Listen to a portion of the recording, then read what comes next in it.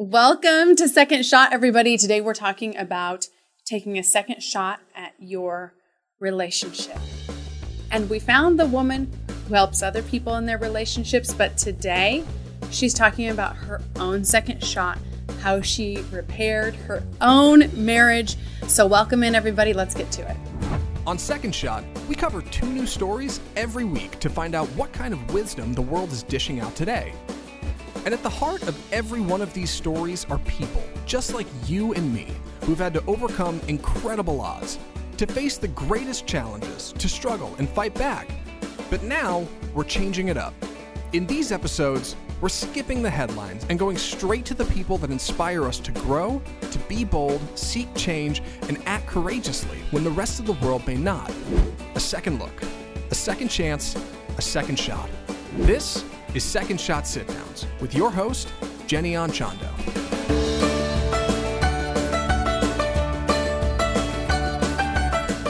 Okay, welcome Beth Reeder Johnson to Second Shot. Thank you for having me. I'm excited to be here. I'm excited to have you here too. We also have producer Matt in the house. Yes, hello. In the Second Shot closet. With the pumpkin. With a pumpkin. Yeah, you can kind of see it here.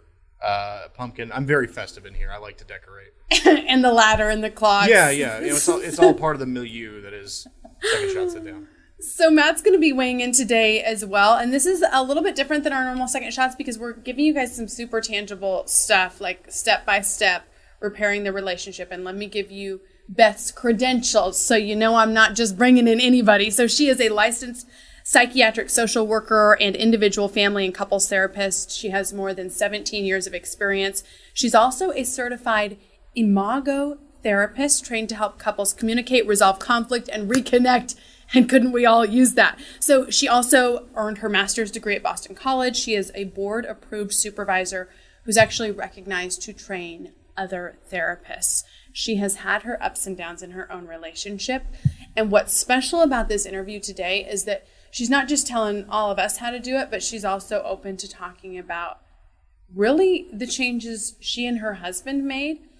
And that's unique because a lot of people like to stand up on high and tell the rest of us how to do it without sharing their own story. So Beth, thank you for being open to doing that. Oh, I'm happy to be here. This is fun. So before we get into it, our franchise question for all of the Second Shot sit-downs is really to talk about get to know you the best way we know how, which is tell me 3 people that you would like to meet and why. 3 people living that you would like to do a sit-down with. Okay. The first would be Oprah. I've loved Oprah since I was little. I feel like I grew up watching the Oprah Winfrey Show, and I just feel like if I could have a weekend, I don't just want to meet her. I really want a weekend with Gail and with Oprah. She doesn't ask for much. And people. I just want to be, in there. And she's gotten to interview and know so many people. Yeah. And she's just got so much wisdom. And still with her Super Soul Sundays, yeah, I'm just constantly impressed with how she's trying to push us forward in terms of our consciousness. Oh, I agree. Okay, that's a good one. So are Oprah and Gail your first 2? No, Oprah. Oprah's one, but Gail's going to come. Gail's just going to have to be there with us. And then probably the second, which might be there with Oprah too, would be Brene Brown. Okay. I learned about Brene Brown in 2012 or 13, whenever her first TED Talk came out. And I was so blown away at her vulnerability TED Talk. And I think as we're moving forward, it's so interesting because as a culture, we've got some people who are acting in ways that I kind of can't fathom. They're being unkind to each other and saying really outrageous things. But on the flip side of that, the other side of that coin is I think some people are really pushing themselves to be extra kind and vulnerable. And I think she's leading the charge on helping people figure out how to really maintain connection as well and put themselves out there in healthy ways, not just for attention or something like that on social media, but really fostering connection. Really get into it. Okay, who's number 3? And number 3 is Dax Shepard. And again... Oh, interesting. Okay, tell me about that. I am just really impressed. I grew up in Texas. I grew up here in Dallas, and I'm not used to men being very vulnerable. And I don't know him. Obviously, I just know him kind of through his podcast, Armchair Expert. And I just love it because I feel like he has opened the floodgates for men being more vulnerable, talking about their mistakes and how they've had comebacks, and really expressing that. I think women are open to sharing and being there for one another, but I think he's doing that, and he's doing that in his interviews, and I'm very impressed with that. I love it. Okay, so now we know a little bit more about Beth, who's going to be really kind of teaching us and educating us today.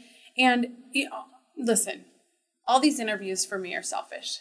Because I want to hear the information. I want to learn what you have to say and connect all of you with these resources too. But I do want to kind of reverse a little bit and talk about what was going on in your own life that sort of prompted you to research this topic of second shots at marriage and second shots at relationship. Yeah, my husband and I both went to grad school after we were married, and he actually got into school, and then I applied in the same city where he was already going. And so that's how I ended up at Boston College. I was looking at BC, BU, different schools in Boston. And you guys got married pretty young, right? We did. I was 24 and he was 25, which is silly. I would say wait a little bit. Oh, interesting. We were engaged after 6 months of dating, which I don't recommend. I think people should probably date at least a year. I'm glad that it's worked out, but I think we didn't have the tools, and I don't think many of us do. I think if you came from a two-parent household where they were able to resolve conflict right in front of you in a really healthy way, then you know how to problem solve yourself. Neither Scott nor I came from that. I love both my parents. Most people don't. I mean, Matt, would you say that's something you saw growing up? Well, I came from a good house. My parents were married. They still are married. But I wouldn't say I necessarily saw them solving a whole lot of conflict in front of me. I can remember times, and it wasn't a bad upbringing, but I can remember times when they were stressed out about money or other things like that. But it was always like, we're going to talk about this in the back bedroom, or we're going to talk about this, I don't know, whenever he's away at his friend's house or something like that. I didn't see a whole lot of conflict resolution. I think maybe some of that's because my mom is just, what you would consider to be, she was a librarian. She was like the nicest, most wholesome mom you can imagine. So I don't know that they enjoyed having that kind of stuff out in the open. Sure. Really so to your point, Beth, I think a lot of us just would say great upbringing, but that exact conflict management wasn't something that we saw. Right. I don't think either you have parents that bickered and you kind of don't like it, or you have parents where you didn't see a lot of conflict. Mm-hmm. I've had clients, because half my practice is teenagers, half is adults and couples. And so I've had people come in and say, my parents never even fought and they're getting a divorce. I don't even know how this happened. Mm-hmm. So I think you're exactly right. A lot of times we just, and we're not teaching that in school, which I could go into why I think that would be a great thing to teach, which is what I call relationship wellness skills, which I think would be super handy.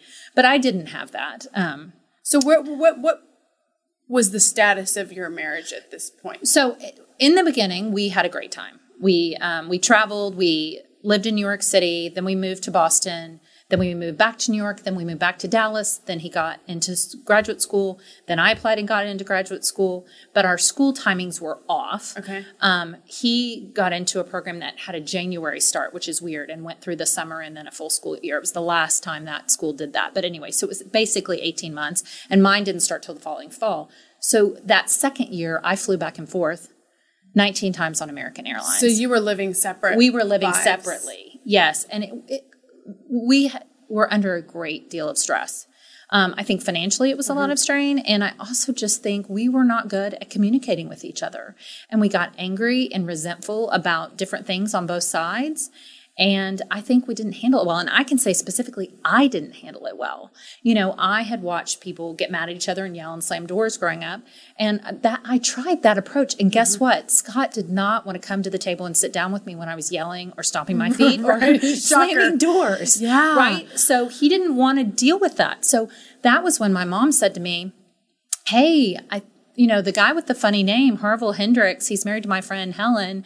He was on Oprah. And why don't you get his book? So I got his book, and I'd just gotten out of grad school at this point. So I was like, oh my gosh, I know about imago therapy. Let me see what this is, and found us an imago therapist. So we went ourselves. So you started going to imago therapy, right? And then it helped you, and then you became knowledgeable in it and then became certified in it. Is that sort of how Right. That is how it went. In the beginning, when I was in Boston, I was seeing kind of everyone. But when I got to Dallas, I was seeing more children and adolescents. And so many of the problems I was seeing were stemming from couples who were just having this kind of toxic home environment or yelling at each other. It was really stressful for the kids. Yeah. They would bring in this anxious child, but really it was the couple who needed help. Oh gosh, I hate hearing that. But So it was nice to be able to think, okay, this is maybe a way I can make a difference. And I can say to people in my practice, it's okay to struggle. Conflict is the normal undercurrent of every relationship. I would tell every new couple that. You're not doing it wrong if it's hard every once in a while. It's okay to see the world and see things differently. And we're also a product of how we grew up. So unless we grow up our skills, our coping skills, our communication skills, we kind of don't know what we're doing. Right. And I had to, even after I just finished my graduate work, say, I might be good at helping other people, but I don't know what I'm doing. And so I need to go back and get the skills. Oh, yeah. So that's bingo right there. I think so many people feel like, oh, I should know what I'm doing in this arena, so I'm not going to get help. Right. Right? And then it just crumbles. Did you ever think that your marriage would end? Yeah. That it would not last? I was worried. Yeah. We went to the first marriage therapist. I can't even remember his name, so I can't talk bad about him. But it was pretty dismal. Yeah. It was kind of like what you see on TV with two people sitting on the couch, like just basically saying the other person sucks. And we walked out of there and we were like, uh-oh. Right. Like he didn't help us, and now what are we going to do? Yeah, what are we going to do? Well, something that I've found to be, Heath and I talk a lot in the other version of the podcast about, about being open to getting help. I almost feel like it's kind of shopping, like you've got to find your right match. But what happens is people get discouraged on that one or two bad ones from the get-go, and then they quit because they think it's not for them. Right. Well, right? And You kind of have to keep going. And that's shopping. really why I wanted to do it. Also, I thought, there's not a lot of people doing this in a way that I feel like is really effective. There is a group of therapists, Harville Hendricks, and it's funny because Harville Hendricks, somebody asked me that question one time before about 10 years ago who I'd want to meet, and Harville was on my list. Yeah. But now I know him, and he lives in Dallas. Check. Yes. She did it. That's why I love speaking things into existence. Right. So next time it's going to be Oprah and Gail. Right. And, Renee, and we're just going to all have like a sit-in together. Yeah. Yes. So, but Harville and I've gotten to work with him and Helen LaKelly Hunt on their project Safe Conversations here in Dallas. And they are in a group called Relationships First with John Gottman, with Sue Johnson, with Dan Siegel, and some of these people that are just leaders in our field. And so they're all sharing information. And it's just, I feel like if you're using one of those methods, you're really going to people that are tried and true. Because if someone is just letting you sit there and talk bad about the other person, it's not helping you. Right. That negativity does not help you. And in our model, the couple faces each other, and it's a dialogue process where you are guiding them on how to have a better conversation. Okay. Because you can say anything you want to say with kindness and respect. Right. So the other person doesn't just leave more broken than they showed up. No, Yeah. in fact, and I teach people using appreciation. So I teach them to use the model, knowing how to also say nice things to each other. So you mentioned, just kind of a little blip, you think that there should be education before marriage. So let's talk to our audience who maybe is not married currently or not in a relationship currently, or is perhaps getting out of one, hoping to, start things off better the next time. Right. Let's talk about preparing for marriage. What should we do? I mean, what's the step? What's the process that a couple should do if they want to get into this thing and they want it to work? Because we know so often it doesn't. Right. Well, I can think of a few things that will really help. First of all, just knowing that conflict is normal is so helpful. What a relief. Right. Because you're Right? like, okay, I'm not doing it wrong. We all go through 3 stages. According to Imago, everybody goes through a romantic love phase and then a power struggle. And then hopefully we get to a conscious marriage where we understand the other person, but we also understand their differences and we're not fighting against them. We get them and we accept them and we move forward. Is it often that it just ends in the power struggle? That's where 50% of marriages end. Okay. Right. Because they don't know how to get past that point where they think, you were supposed to complete me. I hate that line, but you were, right. That's that movie set us up for failure, you that guys. movie, if I could delete them, and I love all those actors. I'm not, but that movie, that line of that movie, if I could take something out of the human culture. Personally, I think it's a relief to hear that that's not supposed to happen. We are not supposed to complete each other. Yeah, Yes. you got to be we could put that like on a standalone, right? A standalone, good as yourself structure. Well, and the other thing is we don't want to be that egocentric to think that somebody else's job is to make sure I'm okay. We're supposed to be supporting and loving and taking care of each other, like other relationships, like friendships, but we're not supposed to be, they're not just here for us. And it's when that shift happens. So we've got to get to the conscious relationship. So let's talk about you've got these 5 marriage tools that can establish a healthy marriage / relationship, starting with inviting your partner to engage and asking, is now a good time? That's the key. I will tell you, if you do not want to get in a fight, if you think, God, sometimes when we first start talking, we get in a fight, just start asking, hey, I've got something to talk to you about. Is now a good time? It's just one little thing. Okay. Because I bound in the house. I'm like a little kid sometimes, a little hyper, full of energy. My husband's a little bit lower key, and he's working on his computer, and I'm like, and he's like, hey, can you see that I'm working? And that is an irritant for him. Right. Whereas if I bounded in and played with the dog, and then I knocked quietly on his office door and said, hey, is now a good time to talk? And he was like, oh, I've got 2 emails to finish. I'm almost through, but then I'd love to be with you. Then I feel good that he just said he'd love to be with me, and he feels good, like I've respected his time and his space. Okay, so we're asking first, then check in if you start to feel upset. What do you mean by that specifically? Well, we all have a story we tell ourselves. Our thoughts are basically the story we tell ourselves. So if I make this face, you could think, oh my gosh, strange guest, she's angry. Or I'm about to sneeze, right? Yeah. You don't really know what's going on inside someone else's head. So it's just asking, hey, I'm feeling like something's off with you, or is everything okay? I'm just checking. And you can even go so far as to say, I'm worried you're mad at me. But is that right? Did I get that? Because instead of... As opposed to accusatory. Right. Okay. That's what... So that's what Jenny needs to work on. Right. Yeah, because it's like, oh, you're getting... I would say, oh, I see you're getting mad at me, which would then infuriate the other person. Right, because then they're like... Because what's happened is, if you've got a hula hoop, it's like, I've stepped in your hula hoop and I'm telling you how you feel. Okay. As opposed to, I'm curious. And then it's easier for you to not get defensive and be like, no, I'm totally fine. In fact, I was thinking about this thing. I can't decide what I'm going to do about my schedule. Like, they've got something totally else going on. It has nothing to do with you. Yeah, it has nothing to do with you. Okay, so then you talk about mirroring, validating, and using empathy. This is the model. This is the Imago model. Okay, you guys, we're getting it here, so focus in. Well, and it's... Looking at you too, Matt. Oh, I need to hear it, absolutely. And I know it. I'm familiar with it, but I do that thing where you were just talking about, where anytime my wife is upset, I just assume it's because of me. Right. And I immediately start saying, what did I do? And that just upsets her even more. Right. Well, and sometimes if you say it in a defensive way, right? Well, yeah, right. Yeah, absolutely. Right. It's hard. So the mirroring is just reflective listening, or so what I'm hearing you say. And what I would recommend is, there are books on this if someone wants to do it at home. If someone wanted to email me, I could put something up. It's not a secret. Okay. It's really that whatever you're trying to say, you want to have it. I like to tell new couples, think of you're writing a thesis about whatever you want to say. Your opening sentence and 3 supporting things. And so you're going to say it in short enough bites where your partner can mirror it back. Okay. So instead of 2 people talking at each other and interrupting, or I'm just thinking of what I'm going to say next, and, oh, are you done yet? This is, I realize I'm going to put my brain on pause. I'm going to try to really bridge over to Scott's island. If we're islands in the streams flowing together, I'm going to bridge over to his island. I'm going to hear all of what he has to say. Did I get that? And then the magic question, is there more? And then when there's no more, I give him a summary.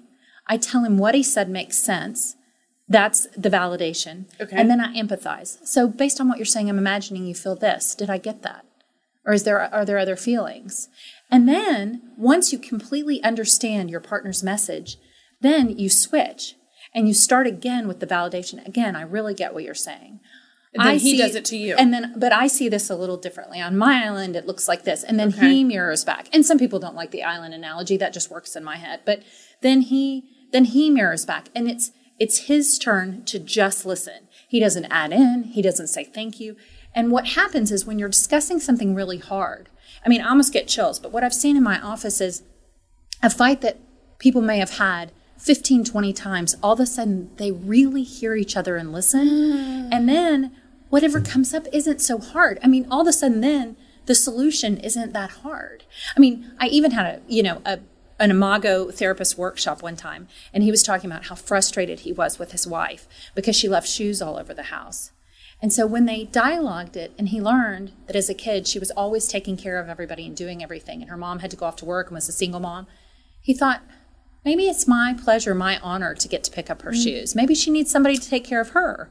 And he just flipped it because he felt such empathy. Even if you don't want to pick up your wife's shoes or your husband's underwear or whatever, the idea of having empathy and getting curious about your partner instead of just mad and defensive leads to a solution. Because people are always asking me, is there going to be a solution? I'm like, I promise you, when you do this, the solution presents itself. It comes. Yeah. Okay, so to me, the obvious question on this is, what do you do if the other person is not interested in engaging in this type of dialogue with you?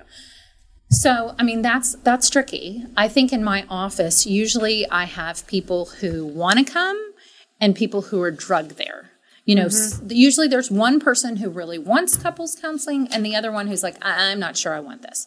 I will tell you, because it's so different, most of the time, and they're sitting in my office, they kind of do it. They just do it. And it's often the person who drugged the other person that has the harder time listening. The one that talks more in the relationship has to really learn how to listen. So the other person who thought they weren't going to like it really likes it because they're being heard. Is there a point of no return? Oh, such a tough question. My grandmother always said, unless you're in somebody's bed or under it, it's hard to, you know what I mean? It's hard to know. Yeah. I feel like people who have affairs and are not remorseful and continue the affair leaves the other person not a lot of options. Sure. Sometimes they've come and I've said, the affair has to be over before we can start the work. And they're like, oh, it's over. And then if we find out it's really not. Isn't over, that's troubling. I would say people that are struggling with addiction, that has to be managed first. Okay. Right? It doesn't mean the marriage is over, but that has to be handled before we can move into any type of couples counseling, because it's just, unless both people are in kind of a healthy place. Sure. And I would say the same with an eating disorder, anything big going on. Yeah. No, I think that's really good because initially you hear, okay, it really does take both parties, but there are some instances where one person has to take a little bit of ownership. Yeah. Over whatever's going on personally so that they can work on the relationship. Oh, and it's not all for naught. Right. I've recommended people go to rehab, and then they go to rehab and we come back and we have great couples counseling. Okay, so say somebody's listening and they feel like they've gone rogue. Like they feel like they need to get back on track. Like they want the relationship to work, but it is so far off to the side. I know you've got kind of a 5-point process. We're going to get through a couple of them before our break here. What do we do? What's step one? Step one is really those communication tools. Okay. I mean, I feel like if you can't do anything else with your marriage, if you can ask, first of all, it's better not to talk. Let's be honest. If you're going to say something unkind or unnice and you just feel like, I can't stand you right now, you may need to get your own work, or journal or watch some TED Talks or listen to some podcasts or do what you need to do to kind of get yourself into a better place. And don't speak things that you can't take back. So I would start with that. And then you're just going through, I'm going to try to use my new skills, right? Because what we have to do is get the negativity out of a relationship. The only way, I think of it like, if you and I were the couple, there's a sacred space between us. That space between a couple gets junked up. It gets junked up when we're like, get in the car, we've got to go. Just anytime we're short or sharp or impatient or things that happen to us all in everyday life. What, you didn't pick up the dry cleaning? I've got a big day tomorrow. I thought you were going to get it. Just all that little stuff. So we have to constantly work on repair. So if we scoop that negativity out, what are we going to put back in? Okay. So we're going to put back in acts of kindness. We're going to put in caring behaviors. We're going to put in things that we do. I have couples do a list like, I feel loved when, because the golden rule is I'm going to love you the way I want to be loved. The platinum rule is I'm going to love you the way you want to be loved. Yeah, I like that because it's hard. Sometimes we do things that we think the other person would like, and it's really not. It's like it has no currency with them. Right. Right. It has currency with us, but not with them. So then you're spending all of this love money on something that doesn't mean anything to them. Oh, poor Scott. I know. My husband is Scott, and my birthdays were a big deal for us growing up. And the first 3 years of our marriage, we've been married 22 years. So at least it was only 3. Yeah. Brought him breakfast in bed on his birthday. Well, you would think that's a nice, thoughtful thing to do because I would like it. He didn't like it. He was like, and he didn't tell you year 1. No. He didn't tell you year 2. After year 3, he finally was like, honey, I hate this. I really want to sleep in on my birthday. First of all, it's not that big of a deal to me. I'd like to sleep in. Then I'd like to wake up and not talk. Then I'd like to have a cup of coffee. Then maybe an hour later we could go to brunch and do something fun. But, this was pre-kids. But, right. Now nobody does anything fun. And we just have one. But, we don't brunch a lot. But so, okay, the other takeaway for me from that is not being hurt when the person tells you the thing that you think is good is not good to them, and it's not about you and your intentions, it's about their individual preferences, like their God-given or whatever given preferences. And I call that accepting the other person's otherness. When you get to that power struggle, every relationship goes from that romantic love into that power struggle, knowing that conflict is normal. It's the normal undercurrent of every relationship. We can solve it. But part of that is I have to move from defensiveness to curiosity. Okay. Who are you? What are you trying to tell me right now? I'm wondering what your wants and your needs. I have to kind of get out of my own head, turn off this internal monologue that goes, my psyche that talks at me all the time, and think, I really want to know what's happening with them. And that's why that dialogue process can help you slow down that communication. You can think, I really want to get to know you, but also I just have to accept you. Yeah, this is so good. Okay, Beth, we're going to take a quick break, and then you guys on the other end of this, I want to find out, how do you get out of the power struggle? How do you do it moving forward? We're going to get everybody summed up in the next segment of Second Shot Sit-Downs.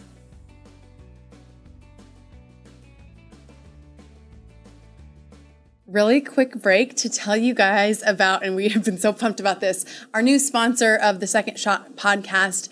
It is myllc.com. So Heath actually introduced me to this company a long time ago because he's been using them for everything. Every time he puts together a new business, he goes there, gets the LLC set up. They send back a little portfolio with everything done. It's legally savvy, legally sound, and put together for you. So if you're somebody who's sort of like thinks that that's the daunting part of a business, which for me, it always has been, myllc.com is for real where you want to go. And they're also hooking you guys up with a deal. So write it down. Maybe you're not starting a business today, but maybe you're getting inspired by the interviews. It is this 99 My LLC, which gives you $99 off of a new corporation or LLC.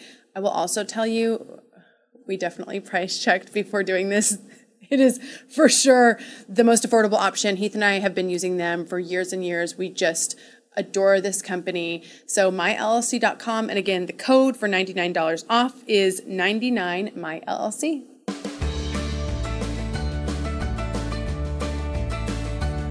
We are back with Second Shot Sit-Downs with Beth Reeder Johnson. I mean, really talking about, you guys, how to get unstuck in a relationship, how to salvage this thing that at one point was the be-all, end-all, right? I mean, for people when they get married, you think about this beautiful day and all the hope, and then just the discouragement that can come, I think, down the road for people. So my goal with this is that if somebody is kind of like feeling like they're teetering on, I'm about to give up, how to kind of rescue that. Okay. And you talk about the problem pie, a book she's writing. So it's like a little teaser for you guys. Right. But what can we take from that problem pie concept? The problem pie is essentially that we can't try to solve a whole problem. Meaning, if you've got a relationship, you've got to figure out what part of the problem is yours and stick to that. Meaning, I've seen it work both ways. If somebody tries to take ownership of the whole marriage and say, I can fix this, well, that won't work. You need two people to fix a marriage or a relationship. Okay, so the other person has to want to, too. Right. You have to have two engaged parties, right? And it may be that one person is driving the force for a month or two, and then the other person thinks, okay, starts to have hope themselves. Okay. So it doesn't always have to be equal every single step of the way. I think that gives hope for people who feel like the other person doesn't care at all. Right. To at least try. Right. Oh, I would say try. I would definitely say try, because what I've seen too is when I see people remarried, sometimes they jump out of the fire into the frying pan. But really, when you're going to try, you can't fix the other person. That is the key problem. No one wants to be fixed. No one wants to be the other person's project. So when you're looking at the overall pie of your marriage, what is my piece? Okay. What's my part? You know, for me, I knew that my anger was the problem. I was yelling at Scott. I was losing my temper and yelling and slamming doors. So I had to really look at, how can I stop doing this? Because it is driving him away. It is making him want to go into the other room or go in the car and go for a drive. He does not want to engage with me if I'm doing that. So I had to kind of figure out my own calm down plan, which was going to my closet and shaking it all off. Yeah. Taking deep breaths, saying a little prayer, reminding myself that I was a grown up and, that I could calm myself down, meditating, whatever steps you want to do to take care of your part. But then you come back to the relationship. And I would say there's a lot of people who can't own that. What they stay in the cycle of blaming the other person. Okay. They either take it all on, oh, I'm terrible, I can't do this, or, which is kind of a victim thing, which doesn't work either. Sure, it doesn't work, yeah. Or, well, if he didn't do this and this and this, I could be nice to him. And I'm like, let's just pretend that he wasn't doing those things. And what if you tried to be nice? Because it's like we're all in a dance. And if you change your dance, if I stop stepping on your toes, then you're going to feel less aggravated with me, and you're going to be more receptive to whatever I do. I think the hard part for a lot of people is being the person, when you're in like a gridlock, is being the person to take that step. Yeah. Right? Because it's kind of like humbling, like to own your stuff and step out of blaming the other person. But once you do, it sounds like you will hopefully reap the benefits. Right. I used to have 2 sticky notes on my mirror. The first one said, if it is to be, it's up to me. Yeah. And the second one said, if I'm blaming, I'm wrong. So, you guys, if I'm blaming, I'm wrong. Yeah. I like the use of the comma, first of all, because it matters. But also, yes, I mean, that's so good. I mean, that could translate to work relationships and familial relationships in all types. Oh, right. I imagine. Right. Because we all come into this world, we see certain types of relationships play out in front of us. And in Imago, we ask people to look back at their childhood. And it's not to blame your parents. It's to just say, this is what was modeled for me. And this is what shaped my existence. And I may have developed some belief systems that actually don't work for me. Okay. The story I'm telling myself is that you need to yell to resolve an argument. That was a faulty story. Okay. So I needed to change that belief in myself and work on myself. And then, I came to the table with, this is what I need to work on. And then Scott had to work on his own stuff, that didn't have anything to do with me. And I can't assist in his process. And so am I, now I'm going to rephrase and send it back to you to see if I'm understanding correctly. Sure. Is it important for both is it important for just you to recognize your childhood and past, or is it important for your partner to recognize your childhood and past? Both. You. But, right. Because when you're doing the dialogue process, what comes up is, say I send something to you. I'm upset when this happens. And then the therapist would guide you, or the script, either one would guide you to say, it makes me feel. And then this reminds me of childhood in that. So if he does something, and there was a perfect example of this in ours. So Scott wanted me to greet him at the door when we were first married. Okay. Well, actually, first moving back in Dallas. We were in couples therapy. So we were 5 years married, probably. And I did not want to do it. I thought, well, do you want me to dress up like a French maid and have a martini? That's immediately where I start thinking, and too. I was just like, no, resistant. Did not want to do it. And so we were in this. But he just wanted you to be happy he was home. Yeah, like the puppy. And so, when we were in marriage counseling, what we got to was the reason that he wanted this is Scott was great in school, played sports, did stuff, worked, and very impressive. But everybody was off watching TV when he got home. Oh. So they were not super excited to see him. They had dinner and they're on the counter. They were kind of like, hey, dinner's in there for you. It wasn't like they weren't kind. Right. But he really wished that somebody had been there to say, hey, what's your day? Walk me through it. Oh, interesting. Interesting, yeah. So when I hear that, I have such empathy for him. And then when the therapist turned it and asked me what was my resistance, I realized it was from when my dad came home from the car business in the 70s and things were not going so good. Yeah. He was a little grumpy. And so we would give him a little space. He would go and need to cool off for 30 minutes. I think a lot of us have learned about space when someone gets home. Right. Too. Yeah, I think that would probably be a pretty common thing. And if you had never investigated that, you would never know. Right. So this isn't about blaming my dad who needed 30 minutes to calm down or blaming his parents or anything. It's about understanding that this is the way we learned to do when someone comes home. Okay. And he would like it to be done differently than I had it when I was growing up. And it didn't have anything to do with me being subservient. He just wanted us to greet each other and talk about our days. He wanted to hear about mine too. And so, but what had happened is the more I didn't greet him, he got a little grumpier. Well, if he was grumpy, then I could project spiral. Right. So the marriage counselor was like, hey, you need to make sure to be sweet and you need to try to show up and let's just see what happens. And of course it was wonderful. Oh, that's so good. Yeah. And now my son doesn't know any different than when somebody comes in, you jump up and you greet him at the door. We're all puppies. That's awesome. Yeah. So, okay, I can't wait for The Problem Pie, the book, to come out. That's going to be great. But until then, we will hang on to that advice that you gave us. Thank you. Let's talk about what to do after a failed relationship. After a divorce, after a long-term relationship ends. So many people who listen to this show, who watch the show, are in that situation and trying to navigate it.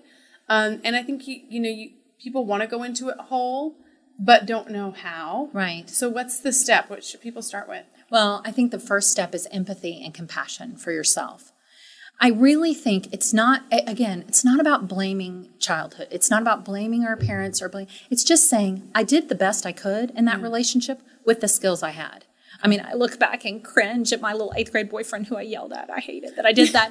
But Beth, you were yelling at everybody. I know I was. I was just a mess. Thank goodness I figured it out. Yes. But that's why everybody needs a second shot to figure it out, right? It's true. But honestly, if you can just give yourself some kindness, give yourself some compassion, have empathy for the fact that you're like, I did the absolute best I could do with what I had. If I want to gain some more skills, go get some. Okay.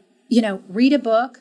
Harville Hendrix has books. John Gottman has books. I'm going to have a book. There's books and tools out there to teach you how to be better in a relationship. Yeah. The second thing I would say is back to that problem pie, which is own your part. Okay. Really get a diagram, draw a big circle, and just point to the things in the relationship that you did, not as a way to blame yourself, but just to think, if I can change and tweak these things, I can have a better relationship. I know now, sometimes I still feel like, I'm getting a little hot under the collar, and I'll excuse myself, or I'll just think to myself, yelling never works. It has never once worked for me. It's never been effective, No, so why would I try that? That doesn't work. And it's reminding yourself that I can change and grow if I can get the tools that I need. And I think that's so important and gives people such hope. You also talk, and you mentioned Gottman too, and people who listen to the podcast or have been listening for a while will recognize Heath and I have spoken about that too. Our church kind of introduced us to that at a marriage retreat, and now we go to a therapist who is certified in that method, and we've found it to be helpful. I think John Gottman is wonderful. He's really the pioneer researcher that everyone else gets their research off of, because he talked about that negativity and how negativity absolutely destroys the marriages. Yeah. The other thing with that is sometimes I think it's beneficial when you are trying to get somebody on board with like, hey, let's get help, not because I think that this is the end for us, but because I think that we could just really flourish as a couple, is talking about the research. Some people are really research based, you know, and I think that for some folks, all they've ever seen about counseling or therapy is on TV and like the couch situation, and it just is depressing. It doesn't work, and it's depressing. Yeah. So maybe that's like a tidbit. I absolutely agree. I mean, all those people in that relationship first group have proven methods of therapy. So John Gottman, Harville Hendrix with Imago, Sue Johnson. I mean, there are methods that you can use that absolutely work. So I would say to definitely stick with one of those. But, not beating yourself up and understanding that I can get these tools. I think that's the key. Yeah. And that I don't have to be, look, if everyone came to me 2 years in, before they were in dire distress, they were just like, he's just bugging me a little bit. He just doesn't put his underwear in the hamper. Yeah. That would be awesome, because that's really what we need. I mean, I know a lot of churches do the engagement weekend and things like that before people get married, but we should do one at 2 years. We should do one at 4 years. And if you get yourself connected to a marriage counselor, go 3 or 4 times when you're not in crisis, then you get the skills, and you can always go back 1 or 2 times if something big comes up. Right. But not being afraid to get the help, and moving past that old stereotype that going to counseling was for people who are on the brink. It's a catch-22. Right. It really is, because people think once they're going, then they're done. So it's like you don't want to admit that you're done, or that you're in crisis mode. So if you kind of preempt it on the front end and get connected with somebody, it sounds like that helps. Well, we had so much divorce in my family. I mean, really, that's the thing. My big goal was, I want to see if I can stay married. Because there have been 4 generations of women who have been divorced in my family. Oh, so we just really, I really wanted to see, can I do this? But I knew I didn't have what I needed to do it. Yeah. I knew I was going to have to get some help. Let's talk about people who feel like they are going to the same person over and over and over again, or experiencing the same like Groundhog's Day in a relationship. Yeah. Sometimes it feels like, oh my gosh, I'm either going for the same type of man or woman, or I'm attracting the same type of man or woman. Why does that happen? Well, I think it's hard. We often go with what is familiar to us. So if you were in, again, a loving two-parent home where people were pretty kind to each other, I mean, kindness is key. Just please and thank you. And will you pass that? If you ever get off track, just think, I'm going to try to go back to being really kind to this person. Talking to them like I would talk to the woman checking out at the grocery store, not like, not in this dismissive way. Mm-hmm. So, but if you didn't come from that, say you came from a single household and parents were divorced and they fought a lot and weren't kind to each other, you might not know to look for someone, or you might have gotten used to the idea that this is how people treat each other. Okay. So again, not to blame your parents, but just if you saw somebody be rude to your mother, your stepfather be rude to your mother, or your father be rude to your mother, you may think, oh, this is how men are, or that's what was modeled to you. So all you need to do is process through that. And again, you can do that with a therapist, or you can do that on, this is what I saw growing up, this is what I want for myself now. But if you don't get aware, you're going to keep repeating that cycle over and over. People think therapy is all about digging up all this old stuff for ages and ages. No, it's about an awareness. It's about, I saw a stepdad hit my mom. I never want to be with someone who could do that to me, verbally or physically. So I need to really write down what happened, put that in the past, and say, this is now what I'm looking for. And anyone shows the least bit sign of that kind of aggression, I'm going to move away from quickly. Right. Yeah. Right. Almost like a relationship vision board. It is a relationship vision board. I like that. I really like that. Beth, this has been so good, and I gave you a little bit of a heads up before we did the interview that we've got a couple questions that we're doing in all the second shot sit-downs. Just because we're picking people whose perspectives we really value, and this is just kind of out of our own curiosity. So the first one here is this. If you had to choose, would you choose that life be fair or unfair, and why? Well, I would absolutely choose that life would be fair, but I don't think it's possible. Based on what I know about humans. Yeah. Say that you lined up all the humans and we all had the same size house and the one little car, but what if somebody had a child where the birth didn't go right? Then they would feel like their life was unfair. Mm-hmm. Or someone gets in an accident, a car accident, and so their state-issued car gets beat up. Mm-hmm. And they all have the same salary, so then they don't get to go on the vacation that this other one does because they have to fix the car.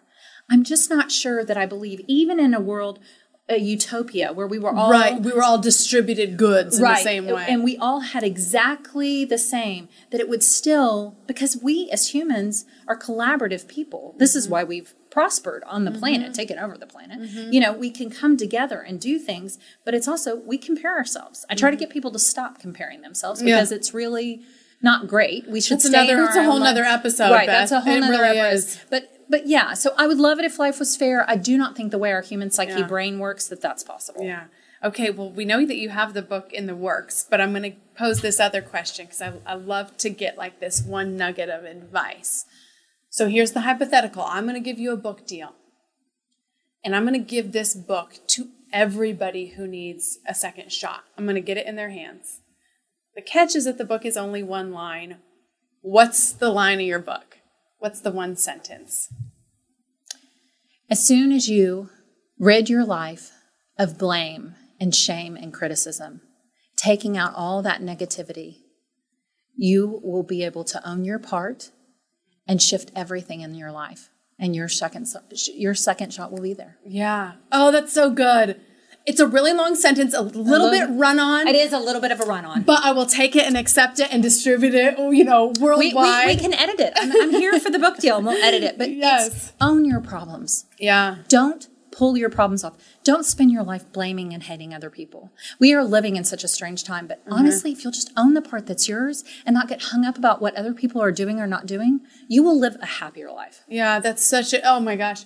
To me, that's a confidence builder to know that really I do have so much control over my own situation. Right. To own whatever part, in this whole sphere, whatever is on me, to own that part and then move forward with grace. That's your freedom. Yeah. And I think freedom is something more attainable than fair. Yeah. Oh my gosh. That's so good. Okay. So Beth, where can everybody find you? Is it, the website, LinkedIn, whatever it is. Okay, all those places. I'm Beth Reeder Johnson on Instagram. I'm ERJ Counseling on Facebook. I also have erjcounseling.com. Okay. I'm Beth Reeder Johnson on Twitter. So you can find me all those places. You can always just type in Beth Reeder Johnson to Google. And it'll be you. Yeah, and it comes up. So it'll be her. It'll be me.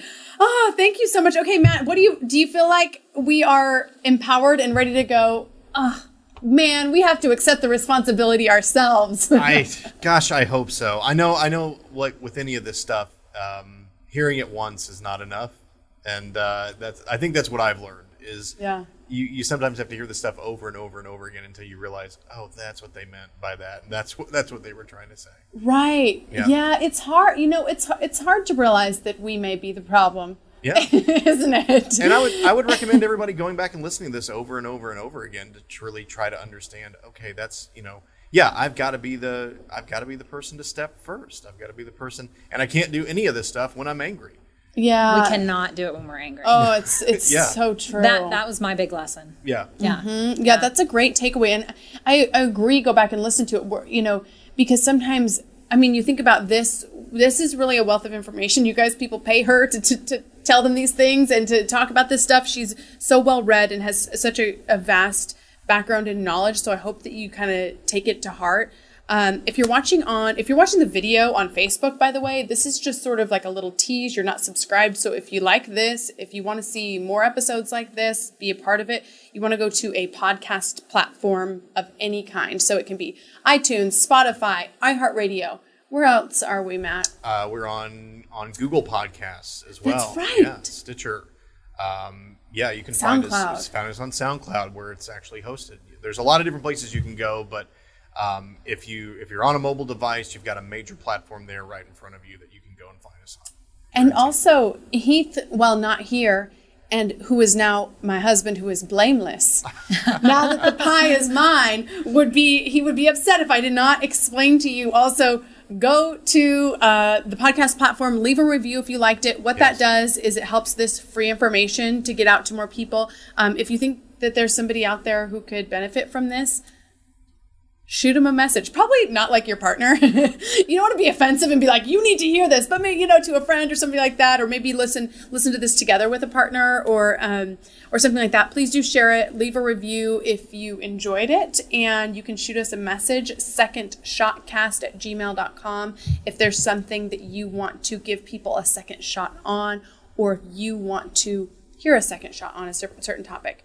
So that's where to find us. We're also in the private Facebook email group. What is it? Facebook.com/group/second shot. I believe that is correct. I think if you search Second Shot, you'll see Heath and Jenny's picture right there. Request to join. There is one simple question. I haven't seen everybody answer it. Please answer it. It says, what do you like most about Second Shot?